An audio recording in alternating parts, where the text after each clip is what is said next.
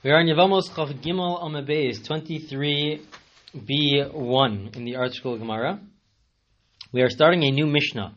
This Mishnah, it should really cover just today's recording and the next recording with the Gemara together with the Mishnah. And then after that, for next week, we'll move on to other topics as well, and it'll also discuss a very interesting topic next week about conversion because they want to marry a Jew. If a non-Jew wants to convert because they are in a relationship with a Jew, what is the law with regards to that? Do we allow that? Do we not allow that? And so that is something which we will discuss next week. This Mishnah, the Mishnah that we are up to, it's really trying to explain certain fundamental laws that are involved within Yibum, within the context of Yibum, and it will get a bit complicated, as it has in the past a little bit. Again, it's just for the next two recordings. To help you out, to look at the Art Scroll Gemara on 23b2, it sort of provides a little bit of the family tree and explains exactly what's going on with a diagram. But the main part that I want to mention is that it's really the principles that come out of these different scenarios. As we will see, the scenario itself seems pretty unlikely. The case that we'll be discussing seems pretty unlikely, but even if it is unlikely, I think there's certain principles that they want to explain through example, and they want to teach us. And so there are primarily three different principles that the Mishnah will teach us. And we've seen all of them in the past, since the beginning of Yevamos, but this is another way of explaining the implications and ramifications of these principles. Principle number one is that there is a Torah negative commandment if there is a Yibum situation. There's a Yavam, there's the brother-in-law and the sister-in-law, the husband/brother passed away without any children. There is a prohibition for the sister-in-law to marry somebody else, anybody that she wants, before doing Yibum or Chalitza. She first has to do Yibum or Chalitza, and then, meaning if she does Chalitza, then she can marry somebody else. The language is from the Gemara, Minashuk. Anybody from the outside, from the market, she could go and marry anybody else. But if she has not yet done Yibum or Chalitza, then she cannot. There's a Torah prohibition. There is a second prohibition. The next two are on a rabbinic level. There is a rabbinic prohibition to marry achos chalutzaso, to marry if a person does chalitza with the sister-in-law. So it's sort of like there's a quasi marriage / divorce here, and so therefore on a rabbinic level you cannot marry her sister. It's a prohibition to marry her sister on a rabbinic level. The third principle is also a rabbinic prohibition, which is the concept of achos zigukaso, that even before you do chalitza or yibum, if there's a situation where there's a need to do yibum or chalitza, where there's the brother-in-law and the sister-in-law, and the husband passed away without any children, so then there's also a principle called achos zukukaso. Even before anything takes place, yibum or chalitza, there's a prohibition for the brother-in-law to marry his sister-in-law's sister. There's also a rabbinic prohibition, which is also parallel to the idea that it's like they have some sort of relationship there, and just like by a marriage, if somebody's married, they cannot marry their wife's sister, so then so too over here, they're not allowed to marry their sister-in-law, which is there's some sort of relationship here, their sister-in-law's sister. Those are the three principles that come out of this Mishnah. The Mishnah, through different examples, somewhat complicated to keep the picture down.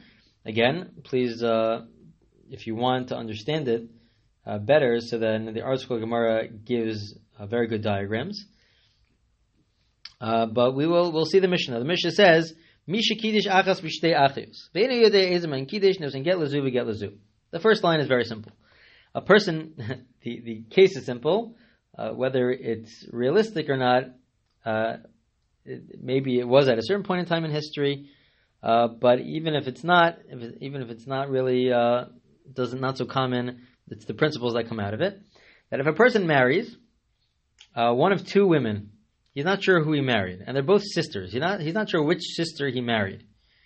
And so the Gemara will explain later that the case is where he knew originally who he married, and only later on did he got mixed up, he forgot which sister he married. So we say because there's a question which one he's married to, we say give a get to both. Out of doubt, we say give a get to both, give a divorce document, because you cannot remain with one of the two, because it would be a prohibition, because either it's your wife, or it's your wife's sister, and there's a prohibition to marry your wife's sister. So you cannot remain married. So give a get, give a divorce document to both, because it's a questionable scenario. Now within that case, let's say he died, Mace, v'lo ach echad. So let's say Reuven wasn't sure who he married. He married either Rachel or Leah, and he has a brother. He died without children, and he has a brother. So now there's this mitzvah of Yibum Rechalitza, but the brother, who is, I forgot the names here, but let's say Reuven is the one that passed away, so he has a brother, Shimon. So then Shimon would cholitz l'shtei, and he would have to do chalitza to both. And the reason why he would have to do chalitza to both is because either it's the actual case of Yibum, in which case it's fine if he does Yibum, but because we're not sure, it's also possible that sister is really the sister-in-law's sister. It's really, which is a prohibition. That is a rabbinic prohibition. So because of the rabbinic prohibition, and we're not sure, so therefore we say do chalitza to both. Don't do yibum in that case. Hayilo shnayim. Let's say Reuven dies and he had two brothers, Shimon and Levi. So then it gets a little more complicated. Echad cholitz v'echad miyavim. So then the first person, let's say Shimon, he does chalitza to one of the sisters. And either that's the right sister, and he did a chalitza. If that's true, so then the brother is allowed to marry. He did a chalitza. It's done with. The relationship is purely between Shimon, who did the chalitza, and the sister-in-law, let's say Rachel. So then Levi can marry Leah. Levi, the other brother, with regards to Leah, who's the sister, it's completely fine. And let's say, so Shimon did a chalitza, and let's say the chalitza was the wrong chalitza. It was not to the correct wife / sister-in-law. And really the other one was the sister-in-law. Okay, fine. So then Levi will marry that sister-in-law, and it'll be through Yibum. It won't be in just a regular marriage, but it'll be an act of Yibum. So that is fine. So as long as the first brother, Shimon, does Chalitza, so then Levi could do Yibum. Then the last line with regards to this case is Kadmu b'kansu in motzin miyadam. Let's say Shimon did not do Chalitza. Let's say he did actually Yibum. He did Yibum.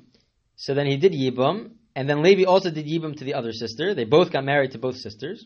So we say you don't have to get divorced. Why not? The whole concern here is that Shimon, who's the first brother, does Yibum not to the sister-in-law, but does Yibum and marries the sister-in-law's sister, which is a prohibition. That's a rabbinic prohibition. But once Levi does Yibum, so then that tells us, that reveals to us, and let's say that's the correct sister-in-law, one of the two is the correct sister-in-law, then the correct sister-in-law did Yibum with one of the brothers. That means there's no longer that strong connection, what we call Zika, which we've had in the past. And so therefore the other brother is allowed to marry the sister-in-law's sister, because he's not the one that was involved in that Yibum. It was the other brother who was involved in that Yibum. And so therefore it's no longer your sister, it is your sister-in-law's sister, but you no longer have that Zika, that connection, because the other brother did Yibum. So even though you're not allowed to, we tell you shouldn't, because it's a prohibition from the onset, because maybe it's your sister-in-law's sister, which is a prohibition before the other brother does Yibum Rechalitza. But once the brother does Yibum Rechalitza, so then that reveals to us that the sister-in-law is taken care of, and then you can go ahead and you can marry her sister, because you no longer have that relationship with her. Now it gets more complicated.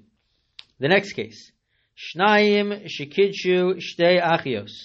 Let's say we have two people. It's a new case, new names. Reuven and Shimon. They are not related. In this case, they are not related. But they marry two sisters.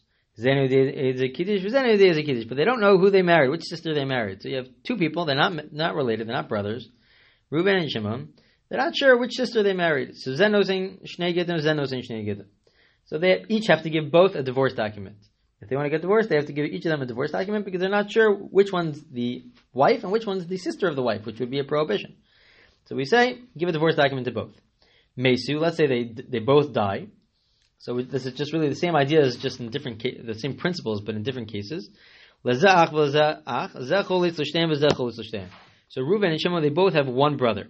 So Reuven has Levi, Shimon has Yehuda as a brother. So Levi and Yehuda, they both have to do chalitza to both.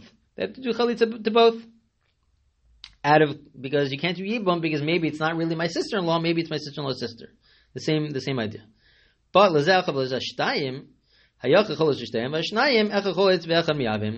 if the case is where Reuven has one brother, he has Levi. Shimon has two brothers. He has Yehuda and Yisachar. So when we say Levi, who's the one brother, he should do chalitza to both. Once he does chalitza to both, this solves a certain problem. Because now with certainty, when the two sisters are left for Yehuda and Yisachar, the other two brothers from Shimon, who's from the Shimon side, so then there's no concern that they're still connected to a different brother-in-law, and therefore there's a prohibition of marrying somebody before you do Yibum or Chalitza. No, that single brother, meaning Levi, he already did Chalitza. So he did a Chalitza. So then the other two brothers, we say, like we said before, one does Chalitza, one does Yibum, and there's no problem, because the second one could do Yibum after the first one does Chalitza, because either it's actual Yibum, or once the first one did Chalitza, so then the other one is no longer viewed as a relative of a sister-in-law sister, because the other one already did Chalitza. And the same halacha, let's say they both did Yibum, so then after the fact, they shouldn't do it, but after the fact, it is fine, it is permissible. Last case. Let's say the same case. Two people, not related, Shimon and Reuven, they marry two sisters, and they forgot which one they married, but they both have two brothers. Reuven has Levi and Yehuda, and Shimon has Yisachar and Zvulun. So what you could do is, so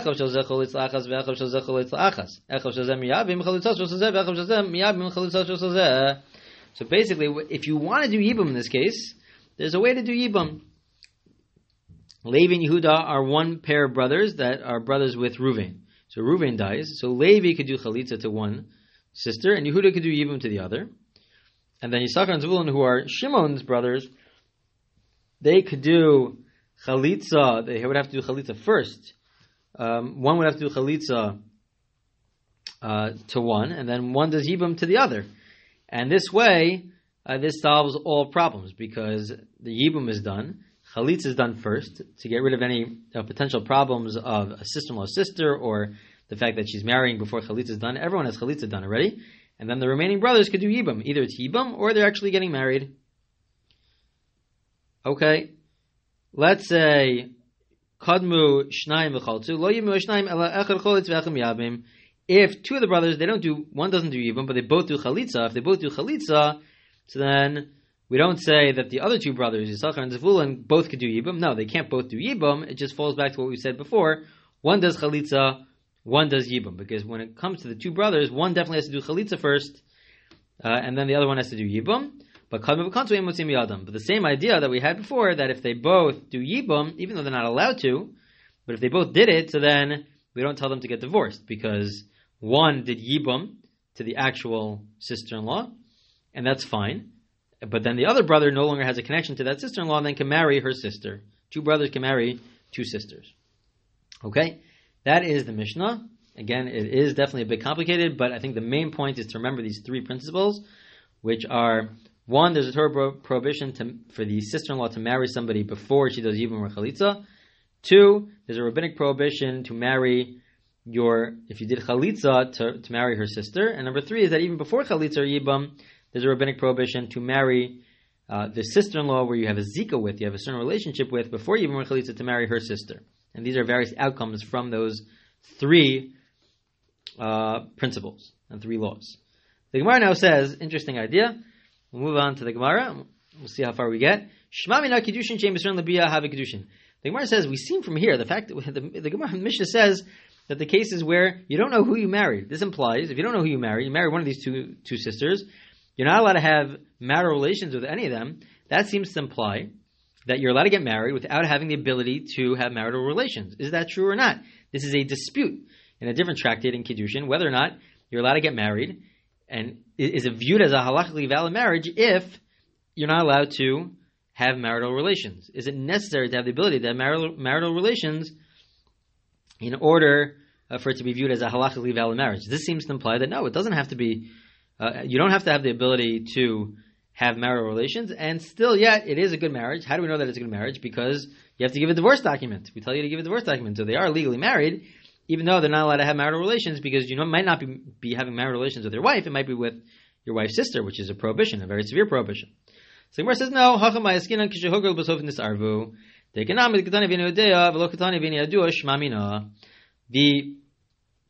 Gemara says, no, the case is not where you didn't know from the beginning who you married. You knew who you married from the beginning. You just forgot about it later. And that seems to be the language of the Mishnah also. The Mishnah doesn't say that you never knew. The Mishnah says, uses the language, Eino Yodea. Right now you don't know, but you did know at a certain point in time. Shma mina. The Gemara asks, my kamash malan. If that's the case, that you knew at the time of the kiddushin, at the time of the marriage, and that's why you did have the ability to have marital relations. It was only much later where you got all confused. So then what's the point of the Mishnah? What exactly is the Mishnah teaching us? And the Gemara is going to say the Mishnah is teaching us what we've been describing until now. Sefer Tzrichle. We need it for the last couple of cases. It's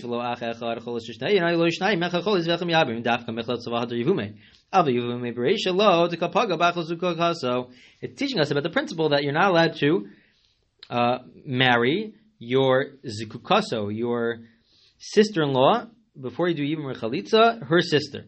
You have a certain relationship with your sister-in-law, you cannot marry her sister, which is why the cases are, the laws are such that in these scenarios, one brother has to do chalitza, and then the other brother could do yibum afterwards. After the first brother does chalitza, so that we get out of any problems of the zakuk's sister, the sister-in-law's sister. Okay, that's what the Gemara says. Let's read a few more lines. So that was the first case. Now the Gemara is analyzing the second case. The first case was one person is not sure which sister he married. The second case is where two people married two sisters, and then each of them forgot which sister they married, which again is highly unlikely, but I think it's the principles that we are trying to get out of this Mishnah. So the Gemara says, so over here too, the Gemara says, two individuals married two sisters, and they don't know which one they married. This should prove to us the concept that you're allowed to get married even though it's forbidden to have marital relations. You can't have marital relations because A, it's the sister, but also because she's married to, it's possible the one you're having marital relations with is actually married to the other guy. But at the time that you got married, you didn't know about it, and it's still viewed as a halakhically valid marriage. This seems to prove to us that you do not have to have the ability to have marital relations when you get married, in order for it to be viewed as a halakhically valid marriage. The Gemara answers the same answer that we had before. The Gemara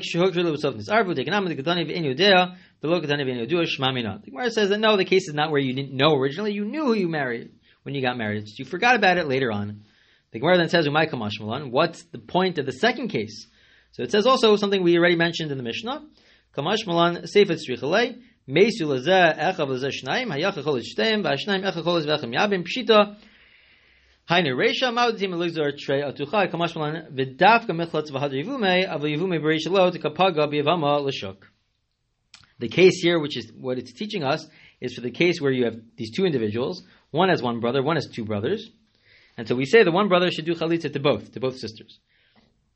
And then the one with two brothers, one brother could do chalitza, the other one does yibum. And we say the one who does yibum has to do yibum last. After the first brother, from the first guy, from Ruvain, he does chalitza to both. Then, from the second guy, one brother does chalitza, then he can do yibum. Why? Because otherwise, there's these concerns. There's concerns that we've mentioned of maybe you're marrying somebody who's really still has to do chalitza. And then that's a prohibition, because if she's really connected to the other guy, so then she never did chalitza. So we make sure to do chalitza. Everyone should do chalitza. The last thing we do is yibum after everyone did chalitza. So there's no problems of marrying somebody who has to do chalitza. There's no problems of marrying somebody where you already have a relationship with. No, somebody else did chalitza, and then you could do yibum. Either it's actually yibum, or you're just marrying somebody who you're allowed to marry because it's your sister-in-law's sister. But you don't have a connection to that sister-in-law anymore because the other brother did chalitza. Okay, this is definitely a bit confusing, but it's important just to get down these principles.